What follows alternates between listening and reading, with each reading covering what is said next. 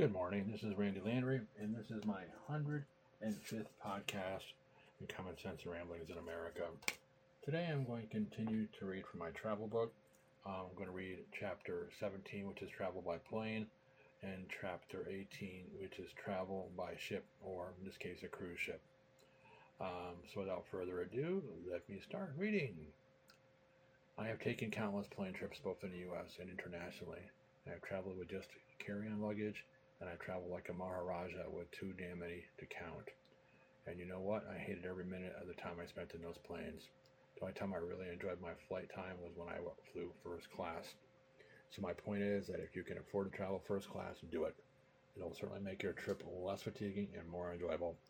But if you are a mere mortal like me, you are stuck flying coach, and that is okay, I guess. Let's face it, the plane portion of the trip is just to get us where we want to go as quickly as possible.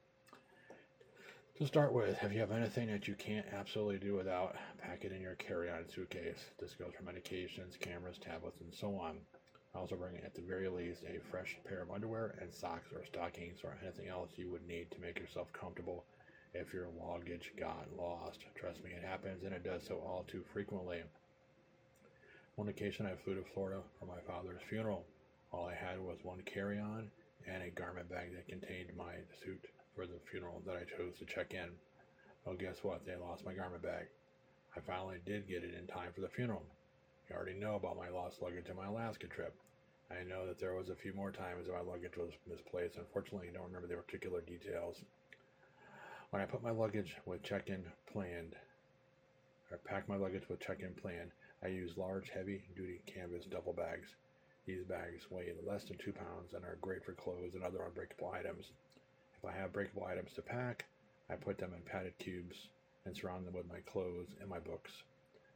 I got in the habit of using duffel bags when I would go on my diving trips because I would rather utilize the allowable space for my luggage stuff rather than for an overweight suitcase. Since I have done a lot of travel for a lot of varied reasons and purposes, I have way too many different suitcases, camera bags, and cases. I am sure that if you are an avid traveler, you are in the same boat.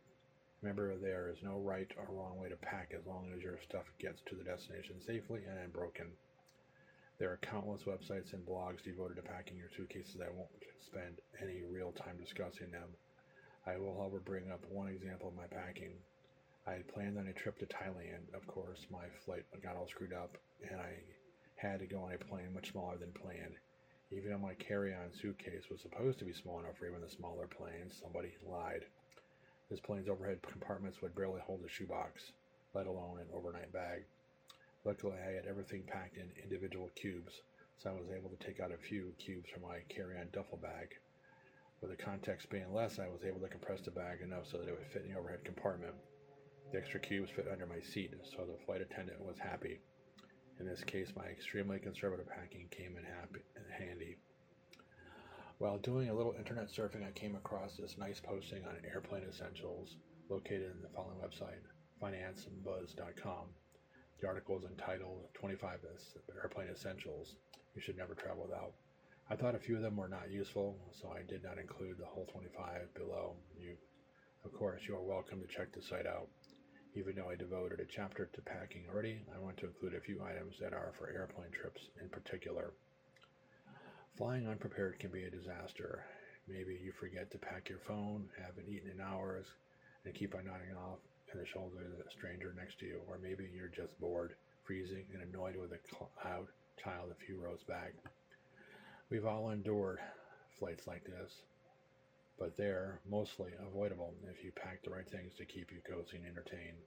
If you're going to go through the trouble of finding the cheapest airfare or using points to fly for cheap, takes the extra step to pack items that will ensure you'll have a comfortable flight. Taking it a step further, earn some rewards on your purchases with the right credit cards.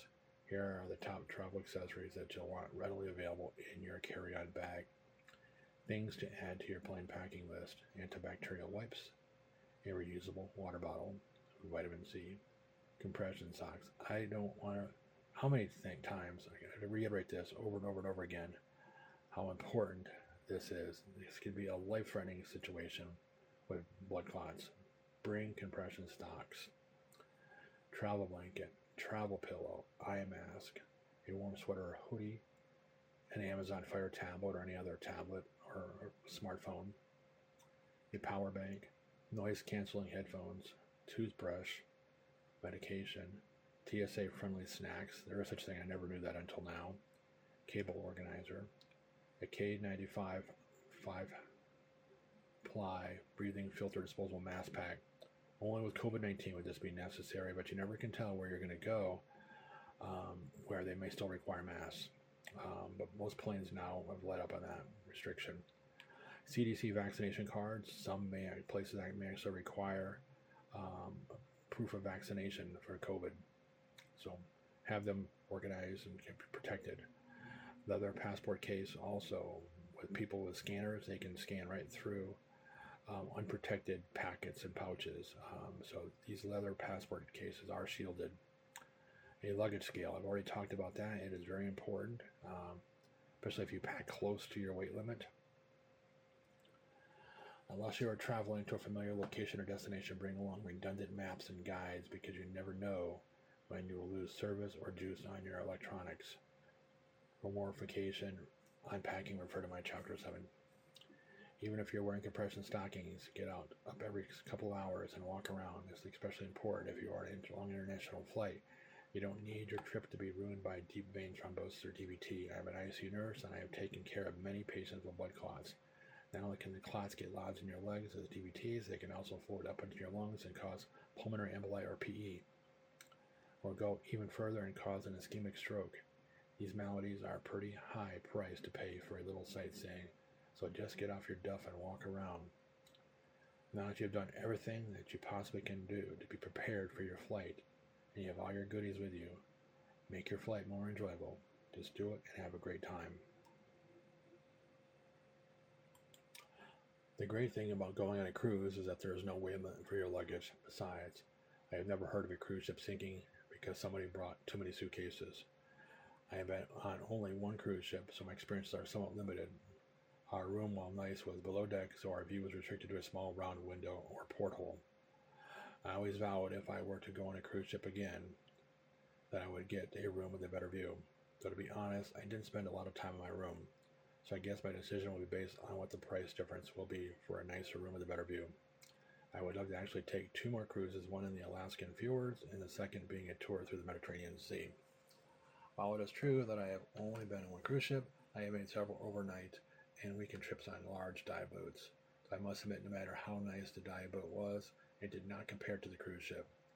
Cruise ships are the ultimate in luxury. While we ran our asses off with each stop, many people opt to enjoy the ship and never leave the decks. There is much to be said for doing this because these ships are truly amazing. I also think you would be hard-pressed to partake of all the available activities on these mega ships. In the following portion of this chapter, I've included some of my experiences during my cruise. My one and only cruise was a 10-day jaunt to the Western Caribbean on board a Royal Caribbean Cruise Line ship. I took this voyage with my first wife, Tammy. One of the absolute coolest things on these cruises was their amazing cuisine and the ever-tasty daily tropical beverages.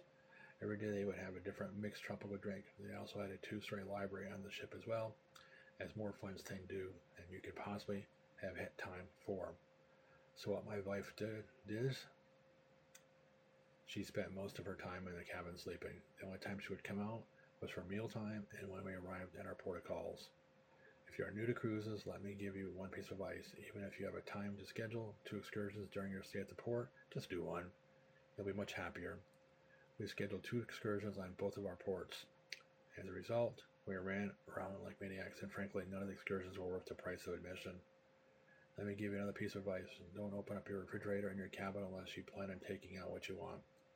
On our first day, my wife took out and looked at each bottle in the refrigerator. Each time you took out a bottle, you would get billed for it. So we had to have our steward reset the whole refrigerator so we weren't billed for stuff we did not want. Even with all the crazy shit that happened on our cruise, we still had a great time. One thing to note, the divers in Jamaica are some of the worst drivers in the world. We did a raft cruise down the Martha Brae River. To get there, it is about an hour-long drive each way. On the way there, you have to go on these narrow, windy, single-lane roads, where when you arrive at a curve at the road, instead of slowing down, you speed up and honk your horn. During each of these curves in the road, you think you're going to die as your life flashes before your eyes. Frankly, by the end of the trip, I was bored of my life and I was begging to borrow someone else's life. As part of our cruise experience, we signed up for a couple of snorkeling adventures. Since I had not used my snorkeling gear in a while prior to the cruise, I bought new fin straps and a mast strap. My wife had never been snorkeling before, so she was the proud recipient of new snorkel gear. In retrospect, I am happy that this event took place on our first snorkeling adventure where the water was only 10 to 15 feet deep. If it had happened on our second adventure, the water would have simply been too deep for me to retrieve our gear. Everything was going well, and we are having fun, basically looking at nothing. What else can you expect from a cruise experience? When my wife tugs at my arm, I look over her and she points down to the bottom of the water where the snorkel is resting comfortably there. So I, being a skilled snorkeler, execute a perfect fin kick maneuver and off comes one of my fins. The extra stress created by the mover broke the already brittle fin strap. So now our snorkel gear had company one of my fins. Okay, no problem, I still have, after all, one fin. So I executed the maneuver again flawlessly as before, only to now have my other fin resting at the bottom with its partner. So Houston, now we have a problem. As part of the snorkel experience, we were required to wear snorkel vests. These vests always have trapped air left in them, so I had extra buoyancy as well as having no fins. And I might add out, I was not in the greatest of shape at this time. So I basically had to work my ass off to retrieve those fins in my wife's snorkel. Finally, I was successful. Now I had to swim back to shore so I could replace my fin straps. I had left the new straps in my gear bag on the beach. Well, no sooner I had put on the new straps, I was back to where my wife was snorkeling, then the cruise horn honk started blowing, signaling that we were out of time. What the hell? Needless to say, I was none too happy. Each night we enjoyed an elegant meal in the main dining room. To enhance our dining pleasure, we had a set seating list, which meant we shared our dining experiences with the same people every night. This way we could discuss our daily experiences with people that we were at least familiar with. This is great if you like your partners. It just so happened that we liked our other two couples at our table, so that worked out. I guess if that was not the case, we could have requested a change. I'm sure they had plans for this contingency. One thing I enjoyed doing was walking on the main deck each evening after we finished our main meal. It was nice to feel the wind blowing in our hair and the smell of the salt air. Every large luxury cruise ship has ample activities depending on your interests. If it is trying different cuisines, the ship I was on had 13 different restaurants covering just about every taste imaginable. There was a health spa and a gym. There was a rock climbing wall in the back of the smokestack, and there was also a track to run or walk on. There were even several pools, including one that was salt water, kept at the sea temperature so you could become acclimated to the water temperature. There was gambling and several shows, including movies. It seemed that we did not partake in many of the evening festivities because we were so tired from all the daily activities that we fell asleep quite early. What is great about these ships is that you can pace yourself. You can do as little or as much as you want. Since I have a sensitive stomach, I was worried that I would not tolerate all the rich foods. This was not a problem for me, since I never once got sick or had diarrhea. I was amazed. One of the simplest pleasures that we enjoyed was that each afternoon when we came back to our room, our personal attendant, after tidying it up, would leave some kind of ornate figure made out of a couple towels. I don't know if that was standard practice or just a little specialty. All I know was a nice touch. You could not ask for better service. Everyone was so friendly on the ship. If you ever get the opportunity to take a cruise, do it.